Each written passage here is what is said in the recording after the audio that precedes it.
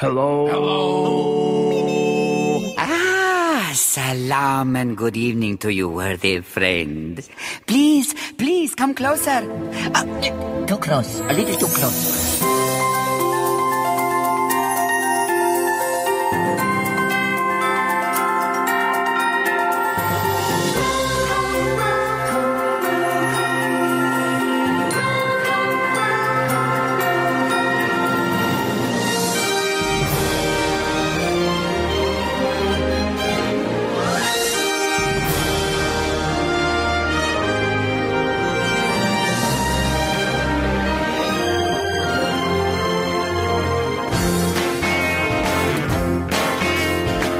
Hello and welcome to another edition of the Disney Brit Radio Show. Thank you once again for joining us. It is episode 139 for Monday the 16th of June 2014. Thank you, as I say, for joining us. I don't know when you're listening to this, but it may be that England are now out of the World Cup.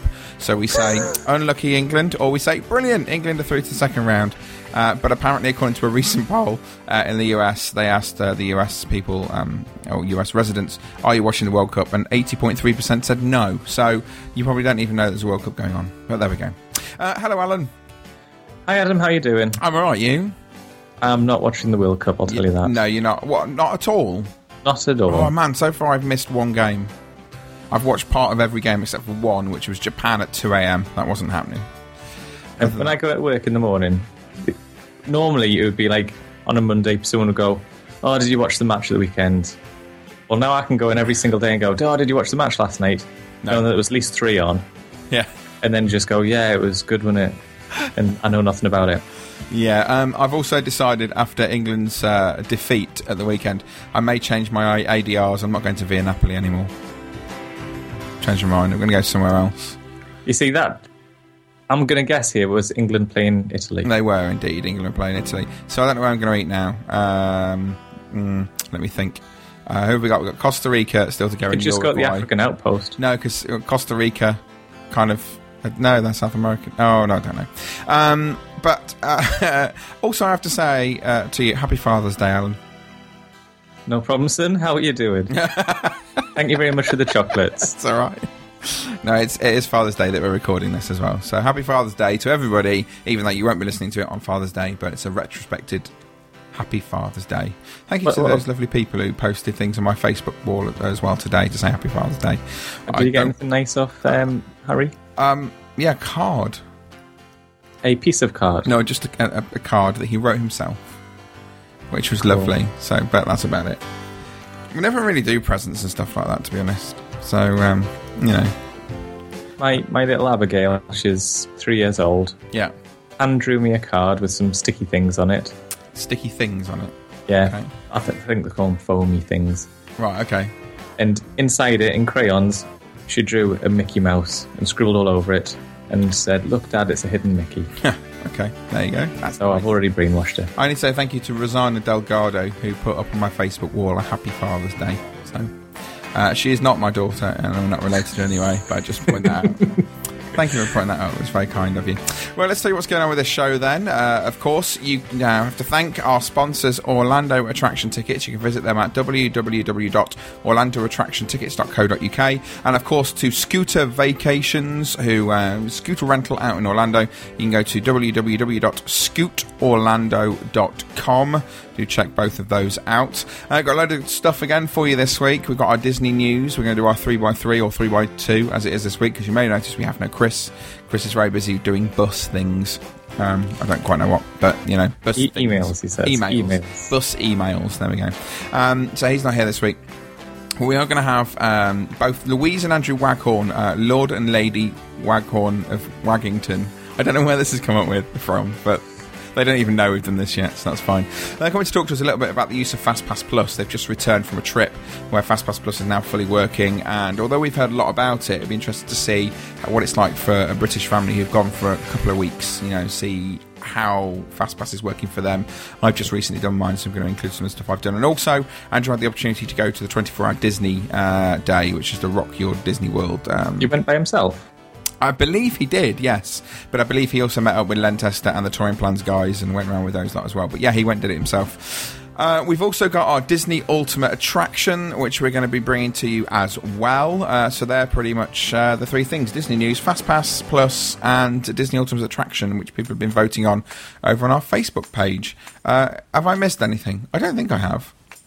No, you've done everything, I think. I've done everything. That's good. So I suppose it's time for us to get on with our news headlines of 3x2. Good morning, sire. Good morning, Zazu. Checking in with the morning report. Fire away.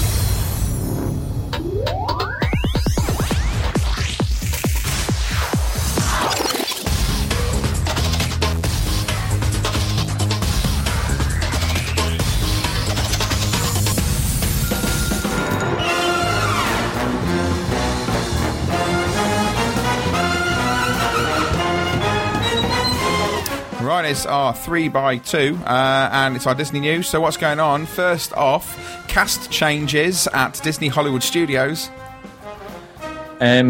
Disney's villains will be unleashed at a new nighttime experience. And guests can enjoy Ratatouille very soon. So there are 3 bits of news.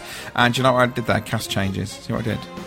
Yeah. Yeah, you like it, because it's like ideas, it's Hollywood Studios, and there's cast and stuff. Anyway. Hi guys, this is your friend here and pal, Mickey Mouse. I don't know why he's coming, but there you go. So he's just getting his bit in there. Yeah, see what I mean? To be fair, it went over my head. Hang on.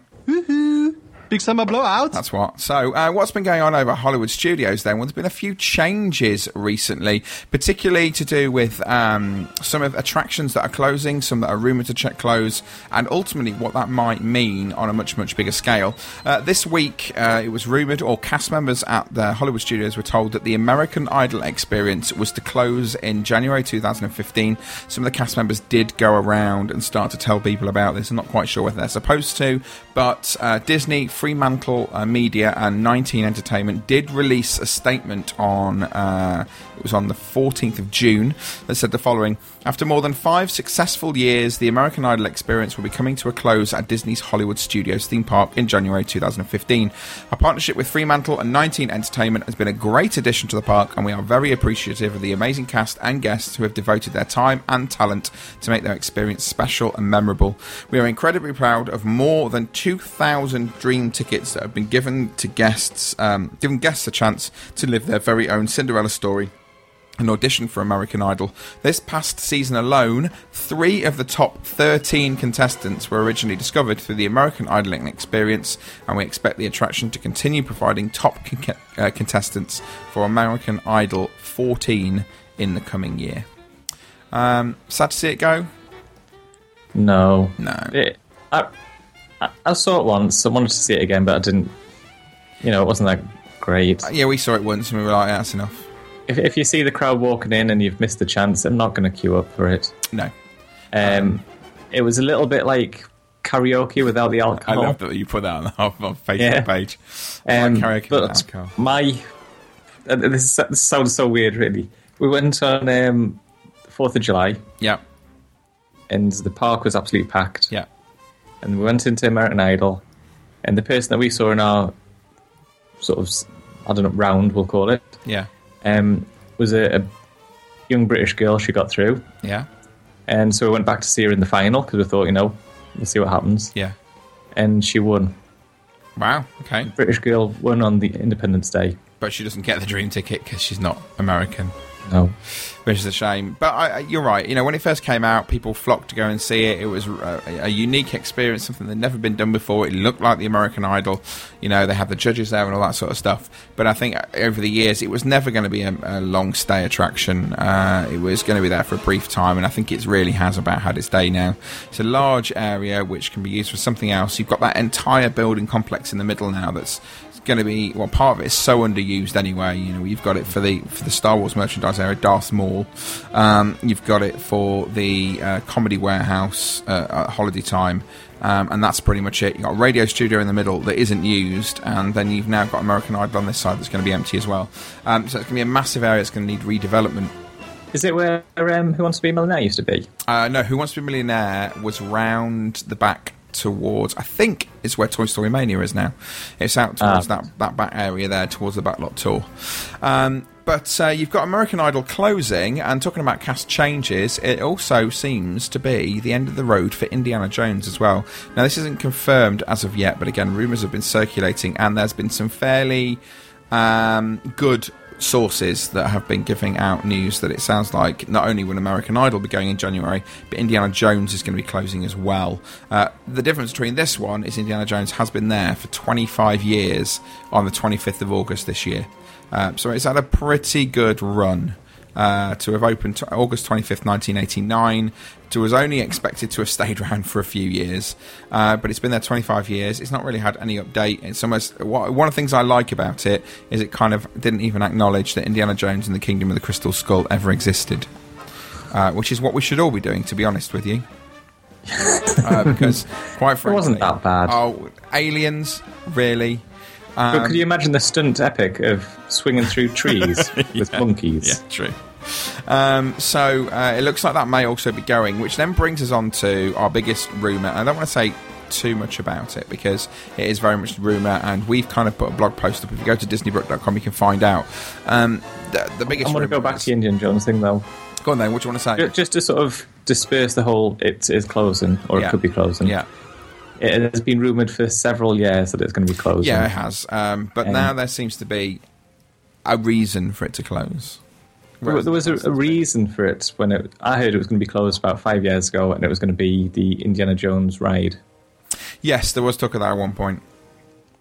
But it seems that these rumours are starting to come from more credible sources now, rather than people just guessing. But what we've done is we have kind of guessed, and what we believe may be coming in its place is a new Star Wars Miniland within Hollywood Studios. Now, hear me out. This would make a lot of sense. And you can read our blog post, which has got loads more detail in it over on disneybrit.com. But if you think about the biggest movie franchises that are around, the biggest movie franchise in the world is Harry Potter. Right? That's open at Universal Studios. One of the second biggest movie franchise in the world, which used to be the first, is Star Wars. And then the third, arguably, will become Avatar. Yeah, with its next couple of films. Maybe Indiana Jones are doing better. Yeah, it's true. So it seems that they could be bringing a Star Wars Miniland to Hollywood Studios. To say it's a complete guess, but let me give you the clues as to why we've been saying this. A, it's been rumoured for a little while. B, Disney have said that once they bought Lucasfilm to expect more Star Wars to be appearing in the parks. And all we've got so far is some character meet and greets here, some character meet and greets over in Disneyland Paris, bits and pieces like that. Now, they can't use Marvel. You know, Marvel would be an obvious choice, but because of where everything is in Universal, they can't do that. So the next fallback really is Star Wars. If you think about the area they've got the empty building that used to be Sounds Dangerous. Next to it, you've got the American Idol building that'll go. You're then going to also have Indiana Jones if it goes across the way, which is a massive area. You've got Star Tours in that area as well. And the only thing in the middle of that isn't kind of Star Wars related or couldn't be used is the Backlot Express. Now that can be rethemed really, really easily. Equally, this entire area, which is on sort of the east of the park, also backs onto the Boundaries. Now, looking at the Boundaries, they're sort of backstage buildings and that sort of stuff. What they're there for, we don't really know. They could be used for storage. It could be that they were used when it was a working studio. It could be any of those things, and they could be easily moved, which means they could also extend the park's boundaries if they need to. They could even go into the car park. Yes, they could go into one of the things I've done is taken the first few rows of the car park just to give people an idea of the sort of thing that we could be looking at as an expansion for this particular thing. So I would not be surprised if they don't start thinking about a possible Star Wars land. Some people have mooted this idea of Cars Land. But one of the things we do know about Disney is they don't always like to recreate the same thing at several theme parks, because if they do, it then means people aren't going to travel to California so readily to go to Cars Land if they've got one in Orlando as well. Yep. So the chances are that's probably not going to happen, and it's going to be a Star Wars land, I would think. But like I say, it's all rumour. Go and look at all of our reasons for it all and all that sort of stuff, which is over on disneybrit.com, and you can find out more about that. Right, okay, that's enough about what's happening at Hollywood Studios. What's going on with regards to their Villains Night? Right, okay. Disney have announced that they're opening an event called Villains Unleashed. Yep. And it's a hard-ticketed event that is going to be on the 23rd of August. Are you going to be there then? in the US, but I'll be on the cruise ship, so I'll miss it. Otherwise, I'd have been there.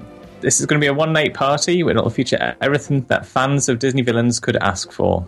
Up-close encounters with some of the most popular Disney villains, Hades Hangout and Dance Party, Oogie Boogie's variety show.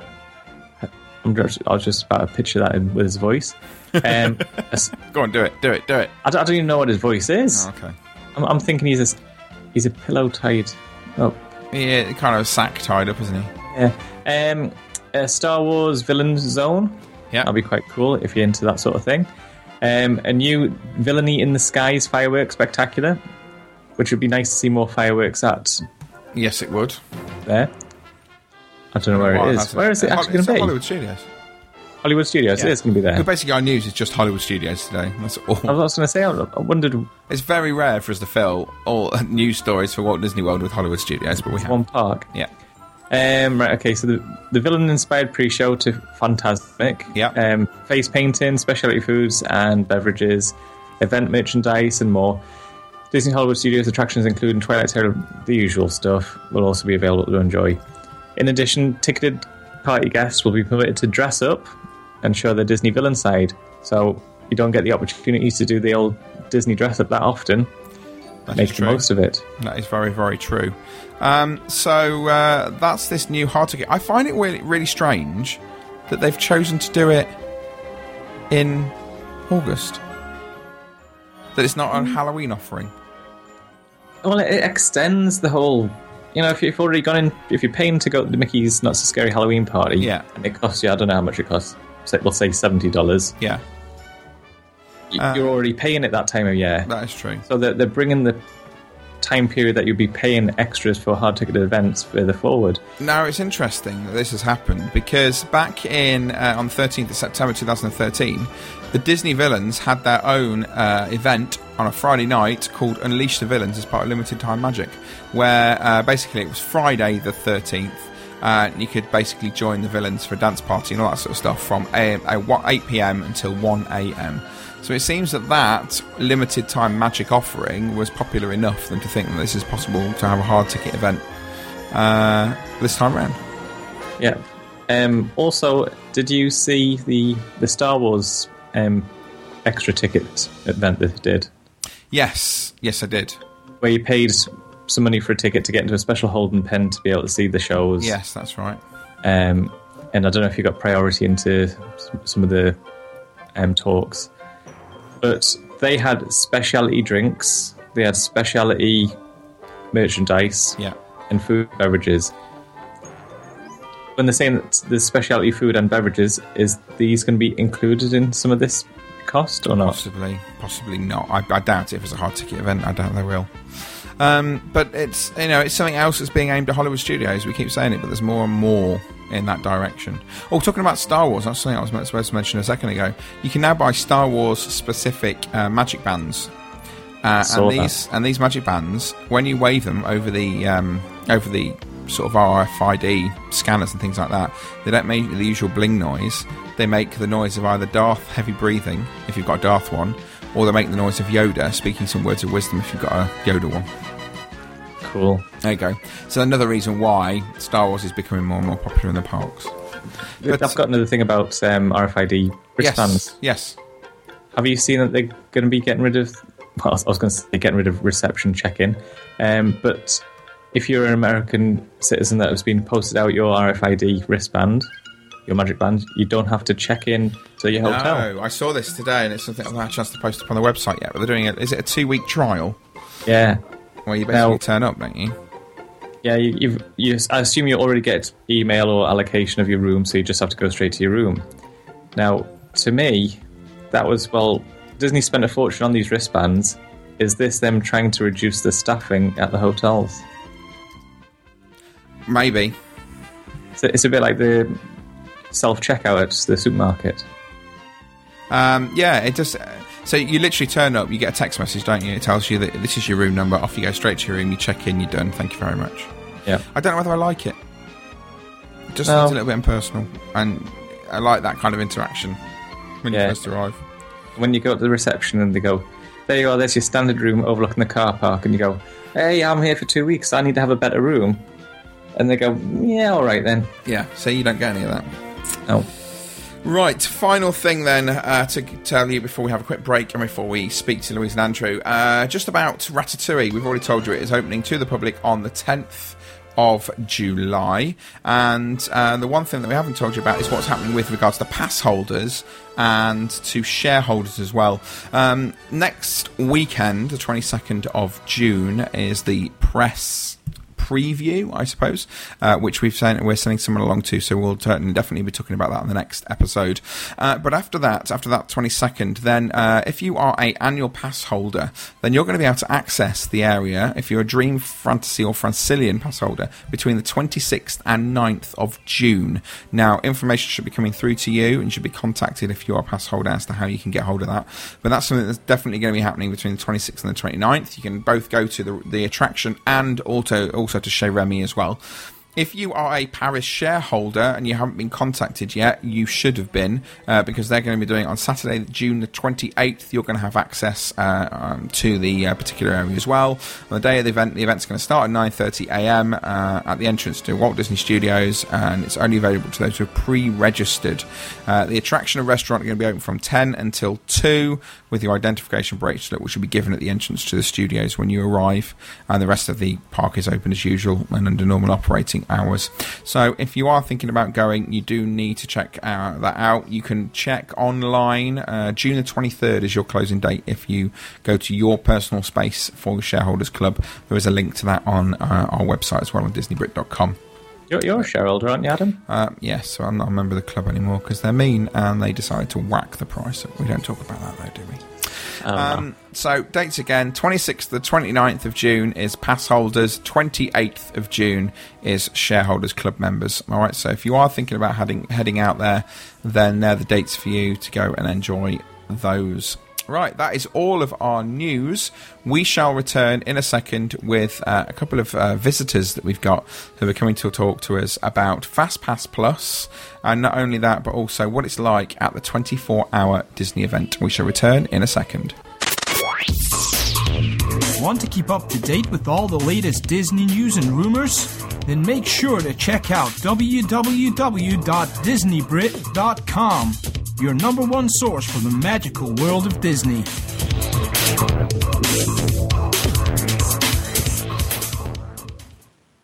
Welcome back, everyone. Hello.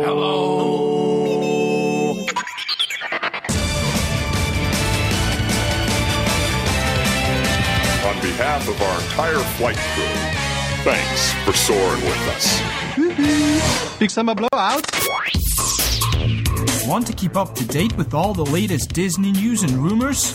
Then make sure to check out www.disneybrit.com, your number one source for the magical world of Disney.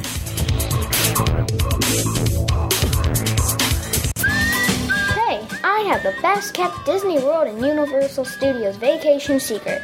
Did you know that anyone can rent a sweet ride and truly get around fast with your pass inside the theme parks? Mom, tell them. Well, Scooter Vacations makes it fun all day long. You or someone you love deserves the best way to see everything. So why not relax and enjoy a true express ride with your pass? Scooter Vacations can arrange it and even deliver it to you. Get around the fun way? Have as much fun getting from ride to ride as being on the ride. They fit on buses, boats, and monorails, and some can fit in a car trunk. Upgrade your experience and scoot everywhere. Contact Scooter Vacations at 1-855-WDW-SCOOT. That's 1-855-WDW-SCOOT, or on the web at scootorlando.com. That's SCOOT-Orlando.com. SCOOT-Orlando.com. They say it was amazing. He won 3 piston cups. He did what in his cup?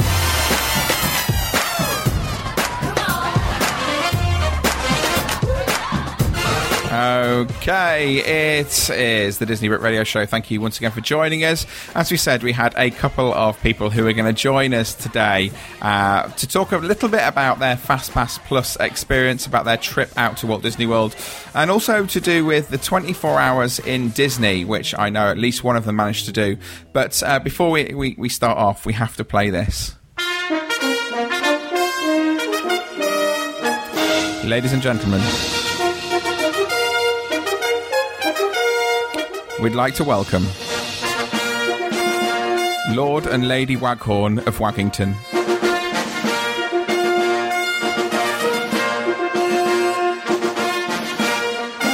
Oh, apparently it's just Lord, Lady's not here.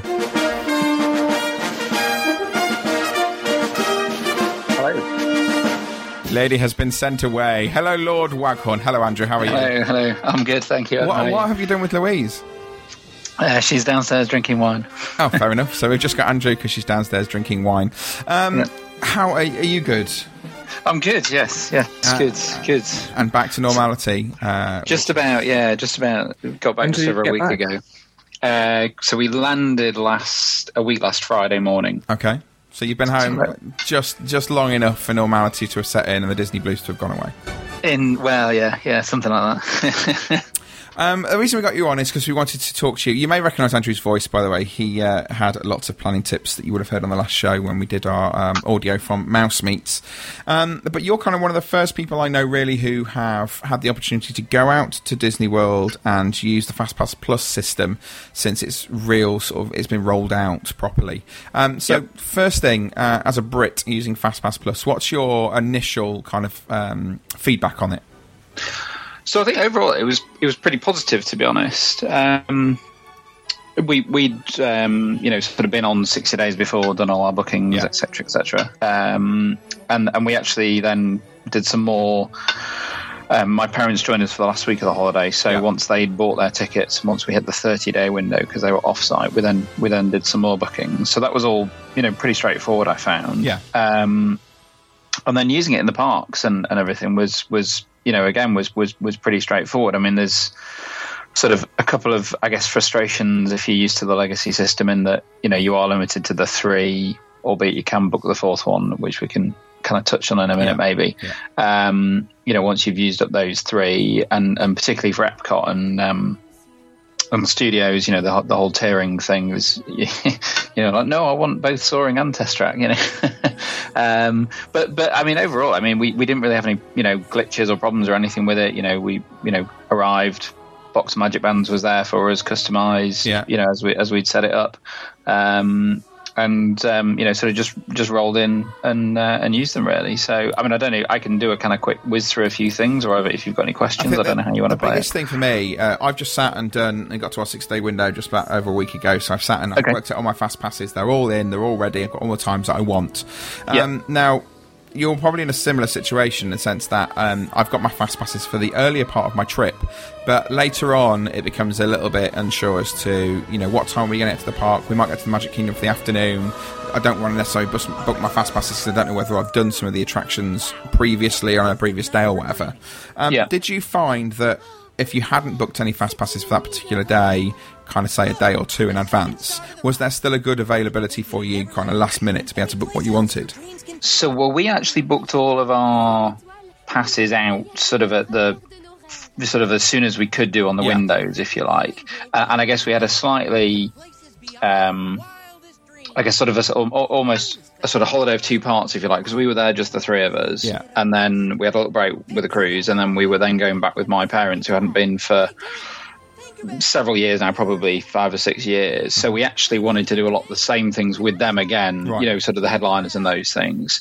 That being said, we did make some adjustments, either because like Nathaniel went on a ride and then said, I really don't want to go on that again, or, we sort of we're redoing touring plans as we were going along and sort of saying we'll actually be better off with another time or whatever. So, even looking like a day or two beforehand, you could get, I think, most things. Okay. The restrictions tended to be like Anna and Elsa you couldn't get, right? You're booking that at 60 days or you're not going type thing. Yeah, course, although we didn't bother with Anna and Elsa because not a princess's family. But and I think similarly, like Toy Story Mania is hard to get.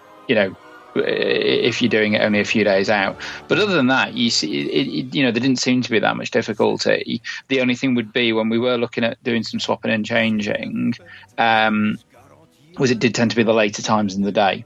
Yeah. So, if you had some stuff, scheduled for sort of 9, 10 and 11 originally, and then you were like, actually, do you know what? We don't want to do those things. And you went, I'll change it. You'd be potentially getting times at like 7 or 8 in the evening, when you change one over. The other thing which I did find a little bit inconsistent in that experience, actually, and I didn't sort of work out what it was, but we were using, the app on the phone, we were using the website, and you can get also when you're doing it, particularly on the website, you can get to it kind of changing your FastPass through a couple of different routes, right? And okay. Depending on which one you do, it seems to. If you've already got a FastPass for a particular window, one of the routes seemed to basically say, like, if you said, I want to change the experience, it would show you only what was available for the window you already had. So I would assume you were holding the time and just changing the experience. Okay.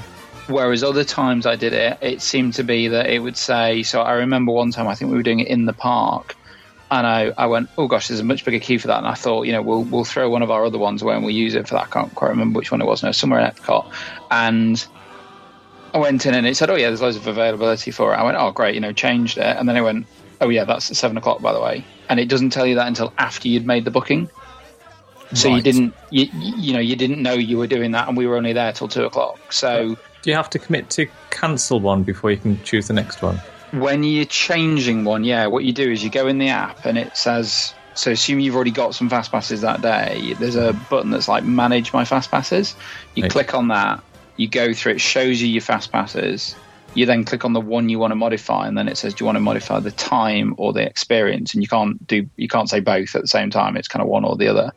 But I'm pretty sure when I was doing that early on, particularly before we went and I was doing some, jiggling around or whatever, it was sort of keeping the time the same. Right. But when there was I remember an incident where we were in the park and I went, oh great, yeah, we'll change that. Changed it, and it was like, oh no, that's 4 hours after we'll be out the park. That's no good. And I then had to do a whole bunch of sort of juggling back around to get us back to where I started. Fairly simple to do while you were on the move, sort of that juggling around. Pretty reasonable, to be honest. Yeah, I mean the app's not bad. It's not the fastest. Right. It can take a little bit when you first go in. It sort of seems to take quite a long time to load. As in, the app itself will load pretty quickly, but sometimes all your FastPasses and all your reservations aren't there, and then it'll kind of think for a bit. The other thing I did find with the Wi-Fi was it was generally okay, but there were a few parts of the park where either you'd get chucked off really quickly, if you like, so it was quite sort of aggressive at throwing you out, or it was showing as being connected. You had 4 bars or whatever on the Wi-Fi signal, but actually you didn't have a connection. You couldn't get on lines, you couldn't get on the Disney app, you couldn't get on the web. Was there any particular part that was worse for that than others? Probably the Magic Kingdom, and the area I remember most was kind of in Fantasyland between about Winnie the Pooh and out to Storybook Circus. Okay. And I don't know whether it was a capacity thing, because obviously there's a lot of people in that area.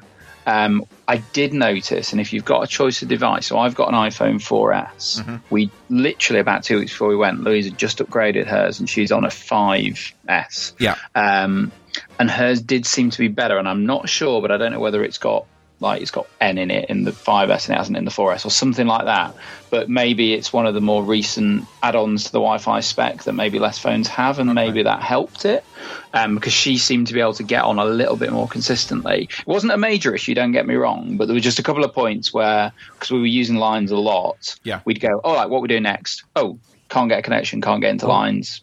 I'll add something into there that I picked up when I was using the free Wi-Fi at hotels a few years ago. We stopped at Saratoga Springs when they were first introducing all the free Wi-Fi. And I used to... My regular thing was I'd go in the bath and I would listen to a podcast while I was there and stream it. And 9 times out of 10, after I'd finished one podcast, it wouldn't let me access the internet until I restarted my device. And it was almost as though you got blocked for using a lot of bandwidth. Oh, okay. Yeah. So you might get limited per device. It could be, yeah.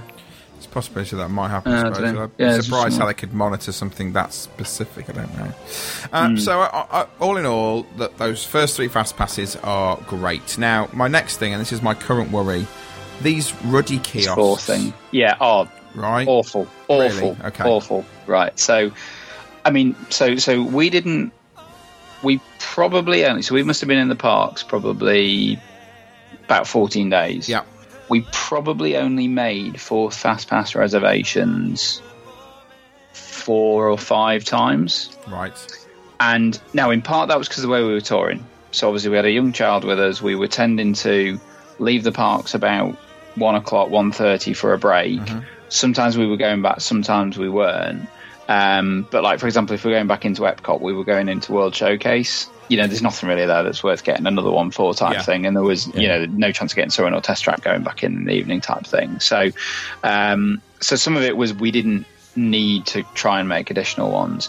But the queues for the booths are just crazy. You know, you're sort of thinking, hang on, I'm in a queue to avoid being in a queue. This is my concern.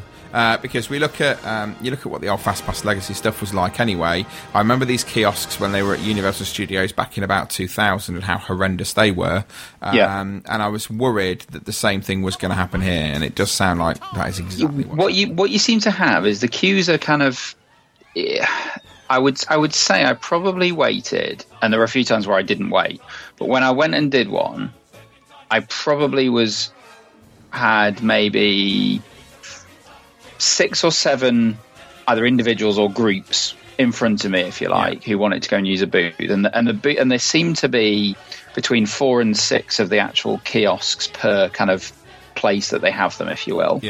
And I probably had to wait 10 minutes, generally speaking, maybe a little bit more than that, to get to a kiosk. Now, I think there's a few things going on. The kiosks themselves are actually quite slow. So you go up, and there's basically a touchscreen, screen, and there's the Mickey reader, which you'll become very familiar with. You know, the thing that actually reads your Magic Band. So you whack your Magic Band on, it loads up, and you get the normal kind of spinning.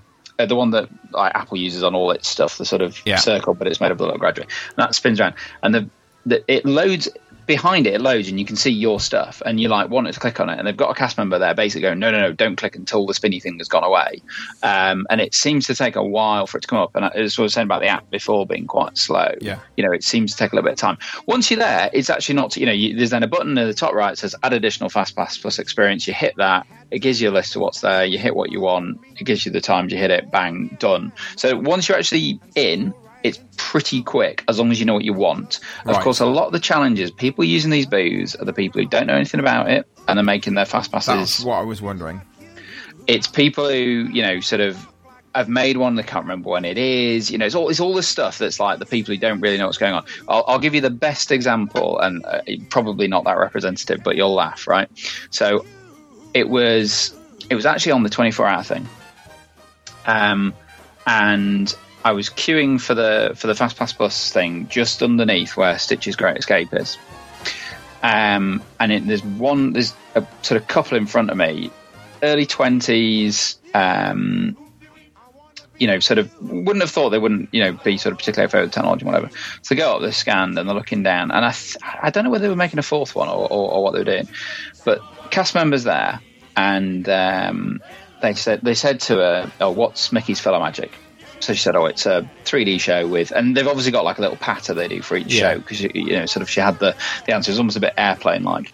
And then they asked about something else, and then we had what's It's a Small World. At that point, I changed queue. We could be here a while with it was like, oh my god, it's 2 a.m. and you don't know what It's a Small World is. This is going to be a long night for somebody. What did the cast member say? It's your worst nightmare. Yeah, something like that. Yeah, they do have. I think it was in the outlet actually. They do have "I Survived. It's a Small World" T-shirts. So I'm gonna have to pick one of those up.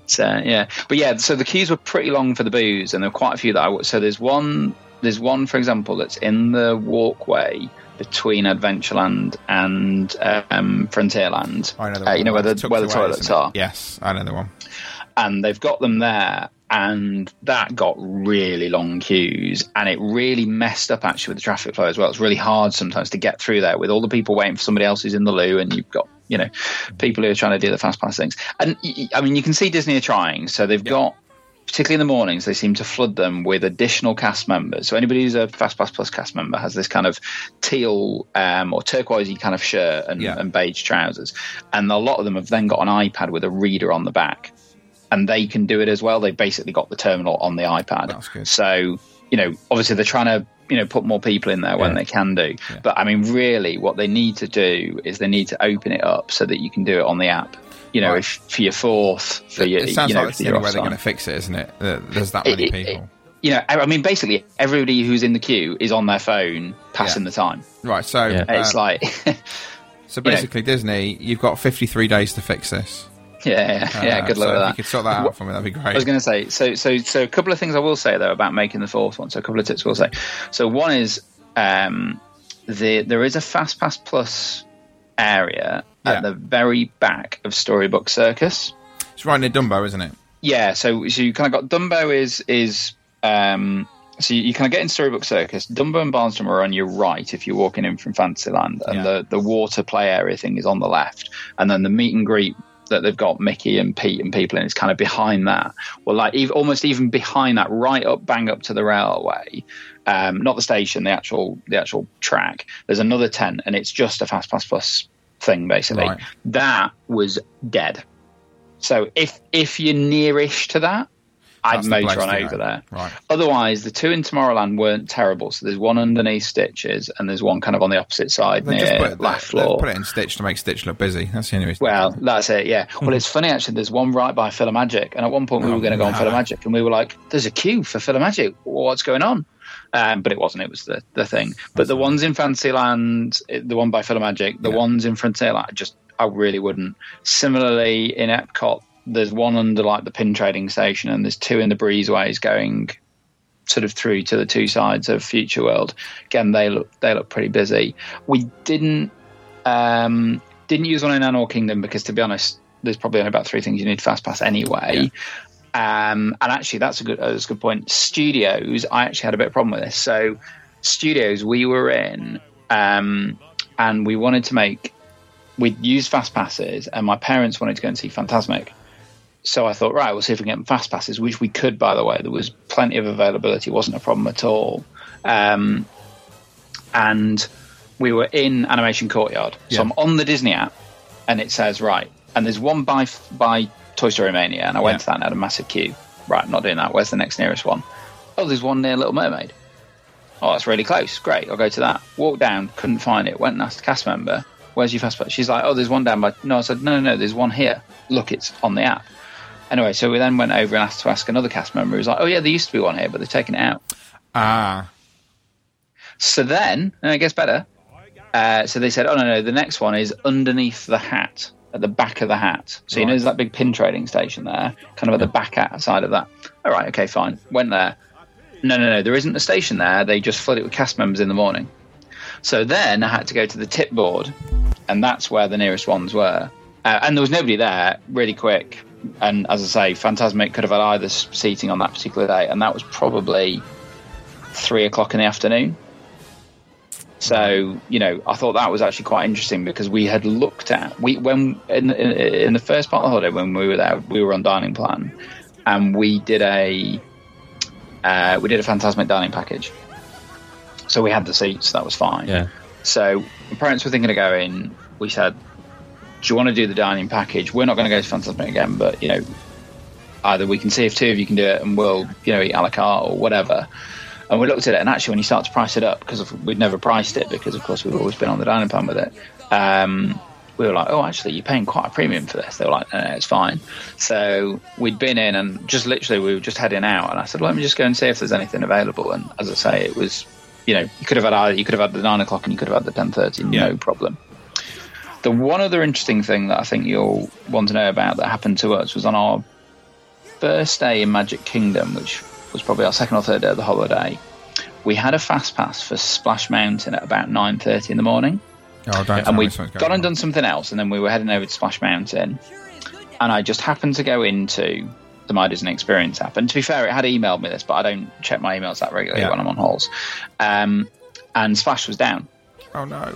So they automatically converted the fast pass to effectively an any time, any ride fast pass that day. We didn't have to do anything. Yeah. We didn't have to, push anything, ring anybody, do anything. It just changed automatically in the thing. And then we actually did end up using it for Splash because I think it was just a temporary thing first thing in the morning, so it was back up again fairly quickly. But I thought that was actually really good that they just went bang, no problem, done. Not an issue at all. I think you were going to say there was an issue with Splash in the morning, so I've got a 10:55 fast pass for one day, but that's all right as long as they change it. That's fine. Yeah. This is quite clever actually, because say for example we believe that the Indiana Jones stunt show is going to be closing down at the end of the year, and American Idol potentially the same sort of time. Yeah. Could you pre-book, say, fast passes for them based on the idea that you think that it's going to close?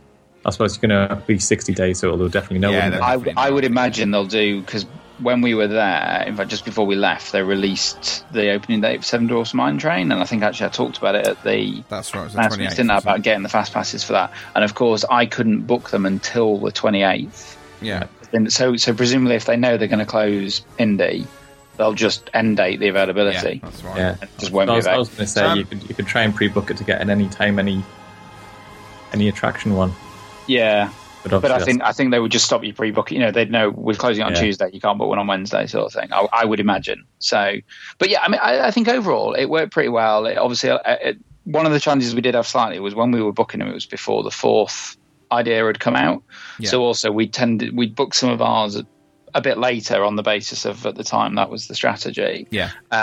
So we did pull some of them forward before we left, actually. So, but I mean, overall, obviously, you knew you were going to get fast passes for certain things. So you were guaranteed. You knew the time. That all worked quite well. We changed the time of some of them, and we changed the rides of some of them. Even some of them on the day where, I think it was one particular day where we had one for something like Jungle Cruise, and we were going to kind of do on the way out almost. And we got held up at dinner, so we just pushed it back, 40 minutes. It's good that you're able to do that. So that was quite good. So I think what I've gleaned from this then is overall FastPass Plus works well. Your 60 days out, whatever, your pre-book one works well, and they're able to be changed quite easily. If you wanted to get a fourth one while you're there, or you haven't pre-booked and you're going to try and do it at the kiosks, it's a disaster because the queues are absolutely massive. And that the system actually works well if something goes down and needs changing. So overall, sounds like a positive thing. The next step needs to be the app for your fourth. And so on. Yeah, I think so. And I guess also it's just people getting familiar with it as well, definitely. Because, the people who are coming in and are using the kiosks at the moment, obviously a lot of them are people who probably aren't, the likes of us who are planning it 60 days out and all the rest of it. So, now, I mean, the other thing I don't know is obviously what's going to happen in, availability might be worse in the summer. When we were there on sort of the crowd calendar, we were generally looking at days that were kind of 5s, few 4s, few 6s, and actually having looked at the, touring plans do this kind of almost the how we did last week thing. Yeah. It was almost a bit quieter than they'd predicted in actuality. Okay. But I know, for example, when I was talking to Len, when I saw him at the 24-hour thing, they were going to Hollywood Studios like the following day or the day after, I can't remember. But they'd looked only a couple of days before, and they just could not get Toy Story Mania at all. Well, that brings us on quite nicely to the 24-hour Disney day, where you pretty much spent most of the day in the Magic Kingdom, did you not? No, actually we didn't. We were already planned to be in Epcot that day. Right. So, and we had our fast passes and our ADRs and all the rest of it. So what we did was we stuck with our plan, because we thought actually Kingdom's probably going to be quite busy. So we went and did Epcot. As a normal day. So we were in the morning. My tip, by the way, for Epcot would be get a Soaring Fast Pass and hightail it to Test Track, because you need to do the car design thing. Yes. And I believe if you do the Fast Pass, you kind of skip that. Okay. We found that tended to work quite well. We did that 2 or 3 times actually. Mm-hmm. But we did Epcot sort of in the morning till about lunchtime. We came out, went back to the hotel, went to pool, whatever. And then we went in the evening and we saw Illuminations. And then we left Epcot, 9:30, 9:45. They had a dance party that they were starting up on the stage via the what's the fountain called in Future World that does the Fountain of Nations? Yes, that's the one. Yes, yeah. And I think that was obviously trying to keep, because I know Studios had extended its hours. It had, It was supposed to have been on Extra Magic, and they canned those and just done it for everybody basically. Yeah. And as I say, Epcot I think also had later hours and this dance party. Their hours because of it all. So anyway, so we just headed out. We had Nathaniel with us. He needed to go to bed, so we went back to Old Key West. Sort of settled down, and basically I got a couple of hours kip, and then I got up at 1 a.m. and then went into Magic Kingdom for the last 5 hours. Wow. Okay. And you met the touring plans guys there and stuff like that. What was it like being in the parks at that kind of hour? Sorry, what was the question? What was it like being in the parks at that kind of hour? It must have been really Well, it was kind of interesting because in some ways it wasn't a million miles different to being in just late in the evening. Like if you've been in and you've been in through to like a midnight finish or something like that, or if you've done the Halloween party or something like that, it's probably, we've done a Halloween party and that's probably the closest experience. So obviously it was dark, and you knew it was late. So, you were like, oh, this is, kind of a bit different. Yeah. But, I guess to be honest, it wasn't like, oh, it's somehow strangely different because it's 3 a.m. It was, because obviously all the lights are on, it's all lit up. They had dance parties going on at 2 or 3 places. So they had a lot of, kind of high energy music going, obviously trying to keep people going.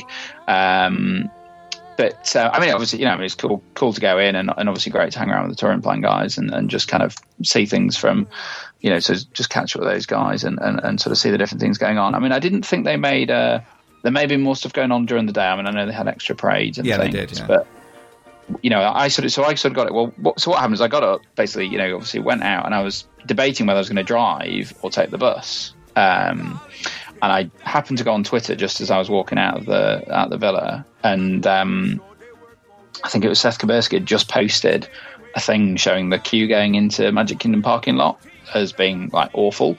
So I walked out and I saw the bus for Magic Kingdom go past, and I thought, right. So if you've stayed at Old Key West, you'll know, and I guess it's similar probably at Saratoga, where I think you've stayed before, Adam. Yeah. The bus, when it's going to the park, basically does a last stop at the reception area before it goes out. That's right. I think the idea being that obviously if you want to just go to the reception because you want to go to the pool or the shop, you can always just jump on any bus. Yeah. And from where we were, it had to go in a bit of a loop to get to there. So I thought, right. So I jumped in my car, drove to reception, parked, and then got the bus. Good idea. Like it. So got the bus in. So the bus arrived about, 1:30, 20 to 2, something like that. So all the parades and stuff had finished. Yeah. So kind of went in, actually went and got a fast pass because I thought, I wonder if I can still get fast passes because we'd technically used ours for the day at Epcot, of course, right? Yeah. So I got a fast pass, went and did a couple of things in Tomorrowland that we hadn't done yet. Because I'd sort of been in kind of a conversation on Twitter with Len about potentially meeting up, and he was in the Anna and Elsa queue still. Been there since 9. Yeah, well, no, he I don't know if you've heard any of the stuff since, but he had a fast pass, and it still took 90 minutes. Wow. That's just unbelievable. That is unbelievable.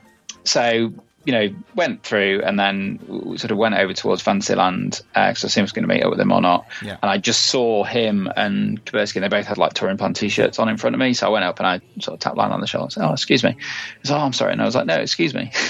And then, sort of introduced himself and then just hung around with those guys for a bit. So there's a number of different people and kind of people, joining and exiting. So like Len was there and his daughter and one of her friends, Seth, the guy who writes the DCL blog, Scott Saunders, I think it is. Yeah. And then kind of 5 or 6 other people. And, as I say, people drifted and joined, and there were obviously other people around. But yeah, we went on a few attractions. Most things that had a kind of moderate queue. Okay. So, it's kind of like 20 minutes for most things. So it was kind of like all right, that's okay, without being kind of like, oh yeah, we'll just jump straight on that type thing. But we ended up actually, the last thing we ended up doing was, again, I haven't used this actually in Lines, but there's some sort of chat thing in Lines, and somebody had put in chat that they were trying to do a story time with Belle, and they won't do story time with Belle if they've got less than 20 people.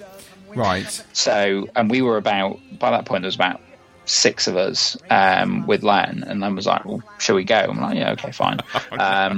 So we went over, and then he started obviously trying to sort of, banging the jungle drums a bit, and there's obviously various other touring plan affiliated people in the park that he was able to kind of get hold of and everything. So we ended up in reasonably short order. We had 20 people. So the cast member came out, and I think they were a bit surprised, to be honest, because they were like, oh, right, it'll be about 10 minutes while Belle just gets ready. It's like, you clearly didn't think we were going to manage that, did you? Because it's actually quite tucked away story time with Belle. Yeah. You wouldn't know the entrance was there if you didn't have a map, or sort of, you weren't aiming for it. You can't really walk past it and go, oh, we should go there.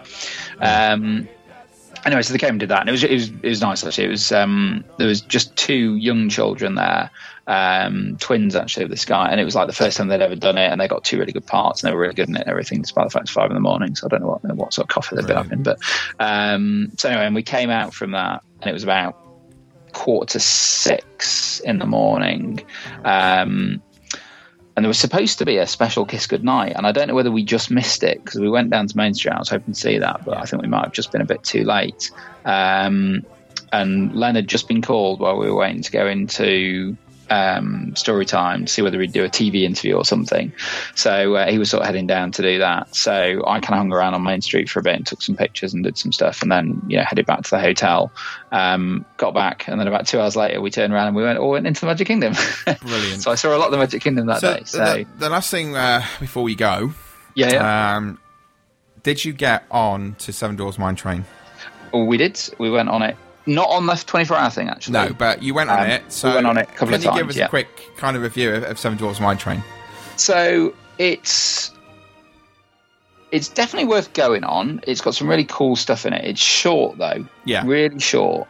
And if you want the swinging effect, which obviously they made a big thing about when they put it in, you need to be near the back. So we rode it twice. Yeah. And we were in the middle one time, and we were in the back carriage one time.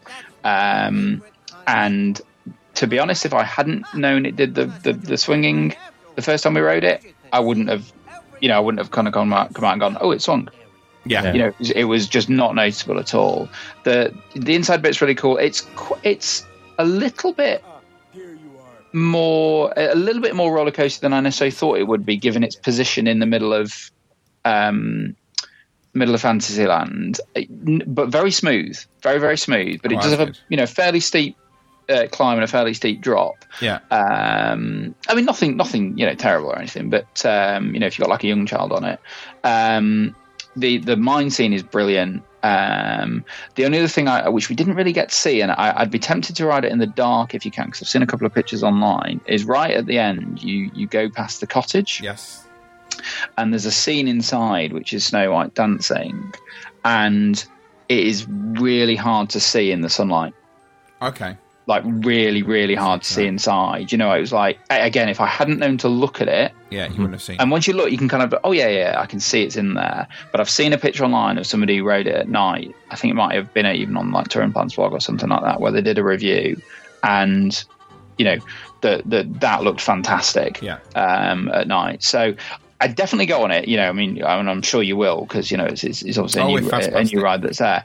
It's not something where you'd be like, oh my god, I've got to go on that 4 times. Just like bang, bang, bang, bang, bang.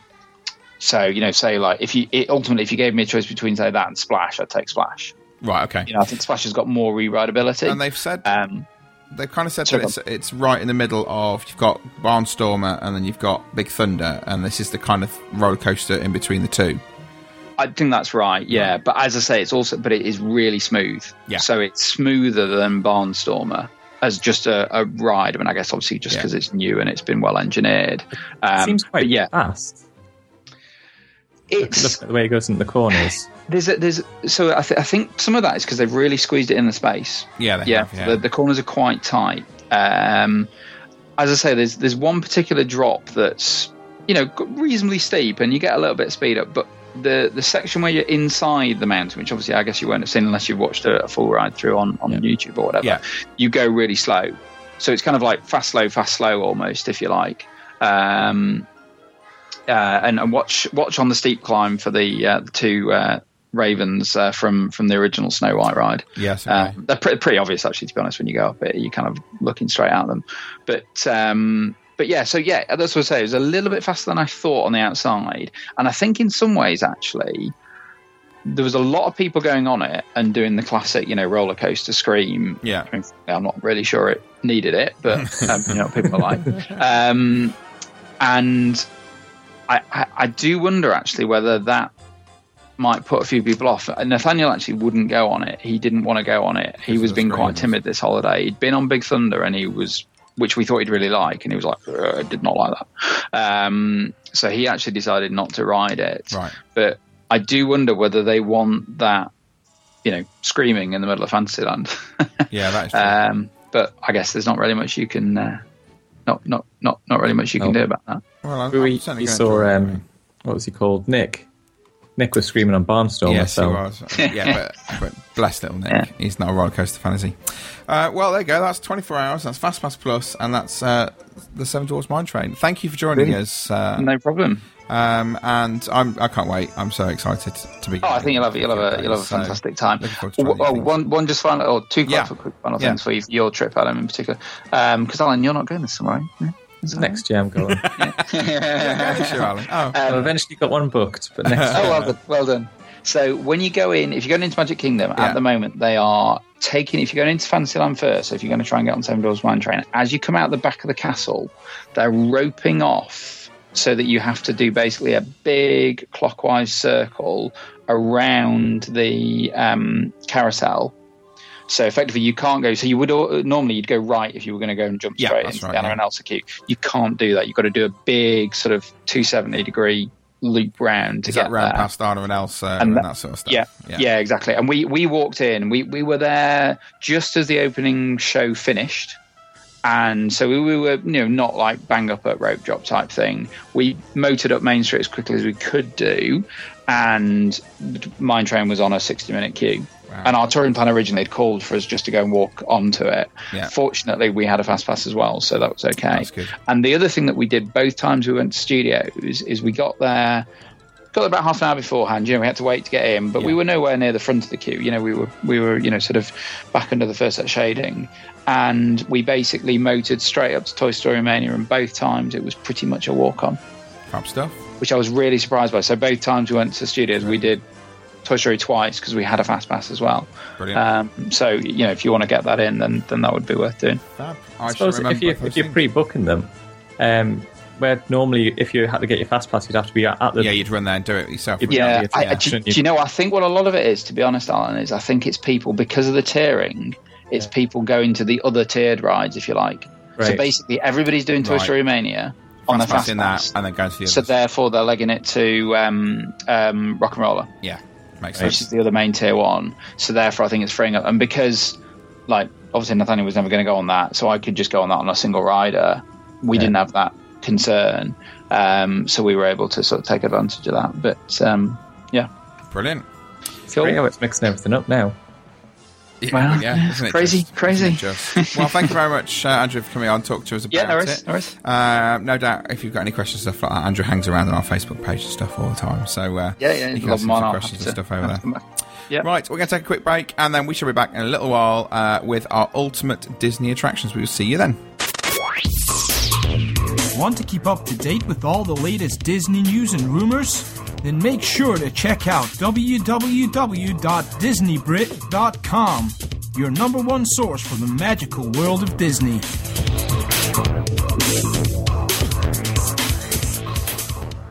Please stand clear of the doors. Por favor, manténganse alejado de las puertas. For the past 10 years, Orlando Attraction Tickets have been providing the UK with cheap Disney tickets for Walt Disney World and the surrounding Orlando attractions. With a low deposit scheme of just £10 per person, you can book your tickets in advance knowing you're in good hands.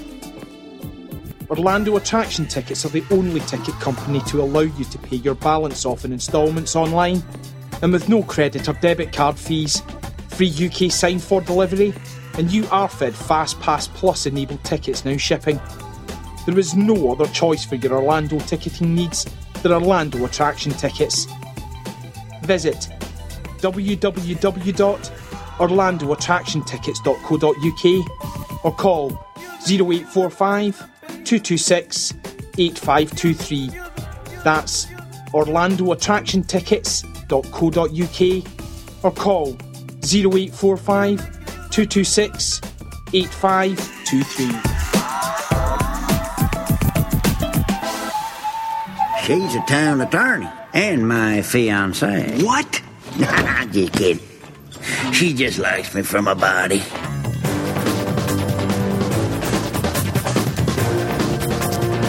Right, there we go. That was a bit of a roundup of FastPass Plus. Sounds like it's certainly going to be something that's going to work, and I'm looking forward to using it in the summer. No doubt you'll be looking forward to using it when all the little kinks have definitely been ironed out next year. Yeah, I'm dying to find out how these wristbands work and how we easily get hold of them when we check in. Just from going to the desk and they just give them to you. That's simple. It just seems too fluid that there's going to be a big stack of them back there. I've done my early check-in as well, so I'll be well sorted when I get there. Right, we're doing our Ultimate Disney attraction, which means it's time for... Time for some celebration. So let's talk about our 4 that we have got for this week. Our 4D4. Our 4 battles, as we've been calling them. So let's go through what we've got. We've got Disney Junior Dance Party versus the Boneyard, Kilimanjaro Safaris versus the American Heritage Gallery, Voyage of Little Mermaid versus Cinderella Castle, and the Seas with Nemo and Friends versus the Oasis exhibits. So let's start off with number 1, which is the Disney... we'll start off with the Disney Junior Dance Party. So I've got some music applicable. Do you want to hear what applicable music I have for you for this? Are you ready for it? You ready? Here we go. Bit of Jake and the Neverland Pirates. There we go. I was playing that earlier. One. Is this Roll Up the Map? Yeah, Roll Up the Map. I played this earlier and my son turned around and went, "Daddy, I hate Jake and the Neverland Pirates." I was like, right, that's it then. I've got to say something before we go too far. Go on. When we introduced the Imagination Movers, yeah, Chris commented that he preferred, what was it? The Wiggles. Yeah. I'm thinking, can't say anything bad about Jake and the Neverland Pirates. You never know what might happen. That's true. But I don't mind Jake and the Neverland Pirates. I quite like it. It's fine. So it's Disney Junior Dance Party versus the Boneyard. For those of you who don't know, the Disney Junior Dance Party doesn't happen very often. It happens during extra magic hours in the animation courtyard where Mickey and Minnie and all of the cast from basically the Disney Junior Live on Stage come out and do a big dance party with the kids. And that's versus the Boneyard, which is the play area in Animal Kingdom. So, your take on these two? Right, okay, well, Disney dance parties full stop. I'm not really a big fan of dancing. No, I'm not either. And dancing with kids, that's even worse and a little bit awkward. The age of the kids as well are doing it. We can't really call it dancing. It's more like jumping around and flailing our arms a little bit. Yeah. And, I think... Although are we allowed to play on the Boneyard? Yeah, well, I've been in with Harry before. The only thing that Disney have got going wrong with their playgrounds is that the plastic that the slides are made from aren't really slidey. No, they can get a little bit hot. So, based on the fact that I've picked up 2 negatives there, it is just down to a feel. So I think the Boneyard, to me, has got a bit more of that atmosphere and something about it than... So, the Boneyard, you going for? Here we go. Yeah. This is the worst music. Honestly, whoever wrote this needs shooting. Digging in Dinoland. Awful. Right, so yeah, Disney Junior Dance Party. I'm the same as you. These dance party things, I'm not a dance sort of person, so for me, they're not great. And the Boneyard, the one thing I like about the Boneyard is it's quite a big open space. It's a safe space for kids to be able to go and play in without you having to necessarily be in there with them. So it does give the parents a little bit of downtime, whereas the dance party doesn't necessarily. The other thing with the Boneyard is it's always there, and Disney Junior Dance Party isn't. You've gone for the Boneyard, haven't you? Yes. You see, I'm going to go for the Boneyard as well. And for the first time since we've been doing this, our votes have actually tipped it in favour of the Boneyard and has actually beaten the Dance Party. Dance Party was in front, but we've tipped it. So the Boneyard beats Disney Junior Dance Party. Okay, so we move on from there. We're heading to the Animal Kingdom for Kilimanjaro Safaris versus the American Heritage Gallery. Now, for those of you who don't know what that is, Kilimanjaro Safaris, obviously, it's the safari ride in Animal Kingdom. The American Heritage Gallery is the little gallery museum space at the back of American Adventure Pavilion. So if you've not seen that, that's where that is. So it's basically history versus animals. So what are you going for? Is that a clue? No, I've got music for both, so it's fine. Well, I'm all about story and I like interaction. Now, I think that the Kilimanjaro Safaris had a great story to it. It seems to have got watered down over the years. It's now just more like driving around past some animals.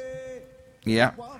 The American Heritage Gallery, I've managed to miss it every time. Okay. Now, that's my bad, really, because I think there's probably some useful stuff in there to see. And also, I heard a rumour ages ago that they were going to try and theme it a bit more National Treasure style. Well, they haven't done that yet. But if they did do that, would you like some highlights? Go on then. So there's the Hope Gallery, which features Phyllis Wheatley's first book, which was first book of poetry published by an African American. There's the Courage Gallery, which features Harriet Jacobs' influential book Incidents in the Life of a Slave Girl. There's the Belief Gallery, which features cabinet card photographs of Hiram Rhodes Revels, the first African American to represent Mississippi in the US Senate. There's the Imagination Gallery, and there's also the Heritage Gallery, which features historical artifacts, including a time-worn letter from Carrie Kinsey to President Roosevelt. I've seen in one of these things a teddy bear. Yes, Theodore Roosevelt's teddy bear, I believe, is in there. I'm sure it's this one. So I have seen some of it, so, okay. Animals wins, unfortunately. I think that I'm with you on this. The problem is that it is American heritage, and just as much as American people don't know the ins and outs of all of our history, I don't necessarily know the ins and outs of US history either. So my issue is that I don't necessarily know enough about them in order for me to be able to sort of really appreciate it as much. And I think you can't compare a museum to a big safari, which is one of the reasons why we've tried to put things up against each other that aren't the big headliners. So for me, as much as I love these guys outside, but we're not looking at those at the minute, it's Kilimanjaro Safari for me. And to be honest, nobody voted for American Heritage Gallery and everybody voted for Kilimanjaro, so Kilimanjaro goes through. Right. I'll say this before we move on out from American Heritage. I honestly didn't know a lot about American history because I'm not really into history. Yeah. And I remember going to, I think it was the Hall of Presidents for the first time as being an adult. And I sat there and I thought, I feel a bit awkward here. It was like the celebration of booting out the British. Brilliant. And I was like, I didn't know a lot of this. Okay. Yeah, I know what you mean. It, we should open our eyes and. No, thanks. Well, I do enjoy the American Adventure. I enjoy Hall of Presidents as well, even though there's a lot of people who don't. But I enjoy these guys. These are amazing. I would quite happily kind of just go and see them. I know we will watch their concert because my dad will make us arrive early just so we can hear them. Okay, that's that one. So Kilimanjaro Safari goes through. So we're moving over. This one's a toughie. It's Voyage of the Little Mermaid. And she's going up against Cinderella Castle. So where are you going with this one? Voyage of the Little Mermaid versus Cinderella Castle. Now remember, Voyage of the Little Mermaid is the live show, not the new dark ride. And Cinderella Castle, of course, is the castle in the centre of the Magic Kingdoms. The Magic Kingdom's weenie. So now, when you're saying the castle, yes, are you literally just meaning the visual aspect of the castle? Or does that includes all the Bibbidi Bobbidi Boutique, the restaurant? Boutique. It doesn't include the restaurant because neither of those are attractions, as Disney put it. So it's being able to walk through the inside and all those elements, but it's not the restaurant or the. So mainly it's the mosaics in the whole. It's mainly the mosaics and the castle as being an attraction in itself. Yeah. Oh, it is quite a tough one then, isn't it? So, it is. Voyage of the Little Mermaid is what, about half an hour's worth of entertainment? Yeah. Castle, walk through it, 5 minutes. Yeah, I suppose it depends on how long you want to stay in there for. But yeah, you don't really get much inside the castle. You pretty much, as you said, already got. You've got 5 handcrafted mosaics, some including 14 karat gold and silver, and 1 million pieces of glass in 500 different colours. Sounds like a bottle bank. Tells the tale of Cinderella. Yeah, before we had any sort of recycling, they just used to smash it up and put it in there. I think mainly photo opportunities. I'm going to go Voyage of the Little Mermaid. You see, I'm going to change at the last minute. Okay, there. You're going Voyage of the Little Mermaid. You see, I'm going. When I was thinking about the two of them, Voyage of the Little Mermaid, I quite like. It's all right. It's not the most amazing spectacle compared to a lot of the other live shows, but I think it kind of encapsulates Little Mermaid in a half an hour sort of space. But when I was deciding between the two, what my thought was, out of the two of them, which one could I cope with not being at Walt Disney World anymore? And it would be Voyage of the Little Mermaid. That could go for me. I've seen it so many times now. Whereas the castle is the castle. You know, it's the thing at the end of Main Street that you see. It makes you smile every time you arrive. So I couldn't get rid of the castle. I just couldn't physically do that. So I basically decided that it would be Castle for me, but it wouldn't make any difference anyway, because twice as many people voted for Cinderella Castle as voted for the Voyage of the Little Mermaid. So Cinderella Castle knocks out Voyage of the Little Mermaid. So far it's the Boneyard, Kilimanjaro Safaris, and the Cinderella Castle that go through, which leaves us with one more choice to make. And that is the Seas with Nemo and Friends versus the Oasis exhibits. Now, so you know what the Oasis exhibits are, the Oasis is the entrance area to Animal Kingdom, which you walk through, and you have all of those little pens which loads of different animals are in as you walk through. Almost like a mini zoo, I suppose, on the way through. Not a zoo. Not a zoo, yeah. As you make your way through into Discovery Island, that sort of area. So, the Seas with Nemo and Friends, it is not the entire pavilion. We're talking about the attraction, the ride-through attraction when you get in the clamshells. It takes you through on your way through to where you have what was Sea Base Alpha and all that sort of stuff before. Oh, not Little Talk. No, not the talk. So, okay, here we go. Seas with Nemo and Friend. So, what are you going for? The Seas with Nemo and Friends or the Oasis exhibits? Right, well, I think it's really cool what they've done with the exhibit. Nemo and Friends, by adding the overlay onto it. With the Musions, technology and all that sort of stuff as well. Really, really works really well. However, and Chris would back me up on this, I'm a big, huge Animal Kingdom fan. Yeah. And one of my reasons for loving the Animal Kingdom so much is the fact that it's totally different in theme park design, and it's more about wandering and taking a bit more time about doing things. Yeah, that is true. Now, most people, I will believe, would say the Oasis is just an area to slow people getting into the park. But obviously that is part of the experience. You go in, you'll see a gap between some trees and a bush, and there's some sort of antelope or birds or swans or whatever. Yeah.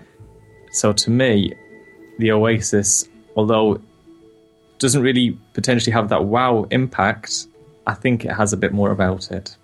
One of the things I like about Oasis is that idea of discovery, of not really knowing what's where and what's around the corner, and the fact you have cast members with animals out. The last time we were there, I remember holding a parrot as I exited the park, because a cast member had it and you could touch it and that sort of stuff. And that's what I do like about the Animal Kingdom. And I think you're right. You know, there's a lot of people who go to the Animal Kingdom for half a day.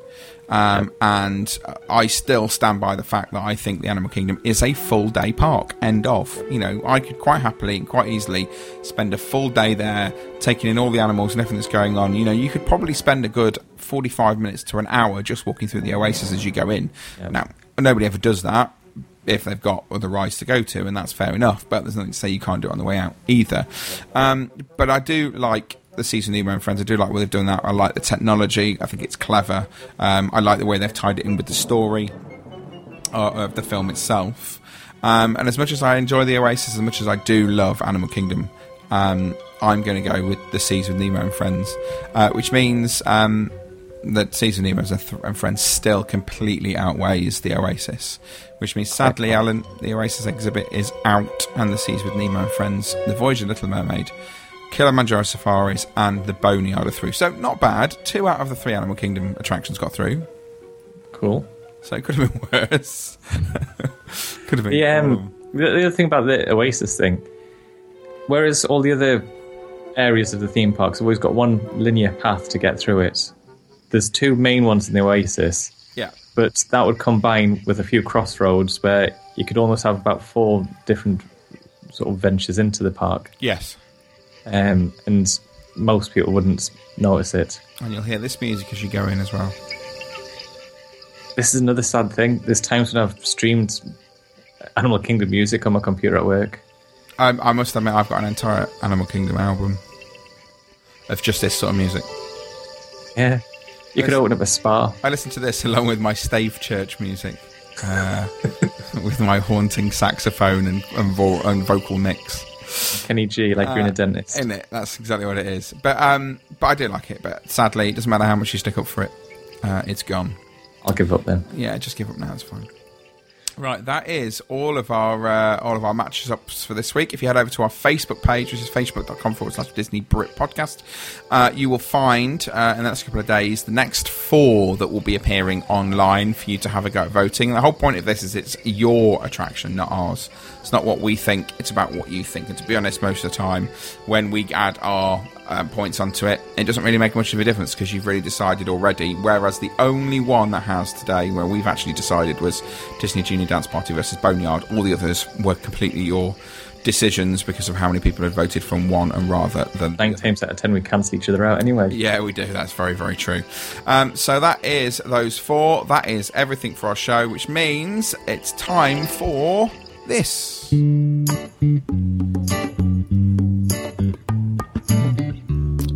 So, as we say, thank you once again for joining us. Thank you to everyone, including Andrew Lord Waghorn. Lady Waghorn was too busy sipping her wine and probably eating chocolate brownies. But thank you to Lord Waghorn for going. He's had to go and pick up his wife, who is now lying on the floor from drinking far too much wine. Thank you to our sponsors. Don't forget our sponsors, which are Orlando Attraction Tickets. That's orlandoattractionticket.co.uk, and Scooter Vacations, which is scootorlando.com. Don't forget you can go over to facebook.com/Disney Brit Podcast, and you can like everything that goes on there, comments. If you're over on there, you'll get latest Disney news through your Facebook feed. You'll also get that over on Twitter as well. Follow us at Disney Brit, and you'll get all of the stuff there too. Don't forget also to email us, radio@disneybrit.com. Any questions, comments, suggestions, anything like that, please do send it through, because we do use those. And if you've got any questions whatsoever, do send them through, because we do actually do sort of listener question shows every now and again for you guys, so we can answer any questions that you might have. You can, of course, review us on iTunes. Go over there and do that, and let other people know what you think of the show, so they can decide whether they want to listen as well. And if you're off to Walt Disney World, don't forget you can contact us, 0121 288 2748. Just say hi, anything like that while you're in the parks, just whatever you want. But that's it from us. Until next time, we'll see ya.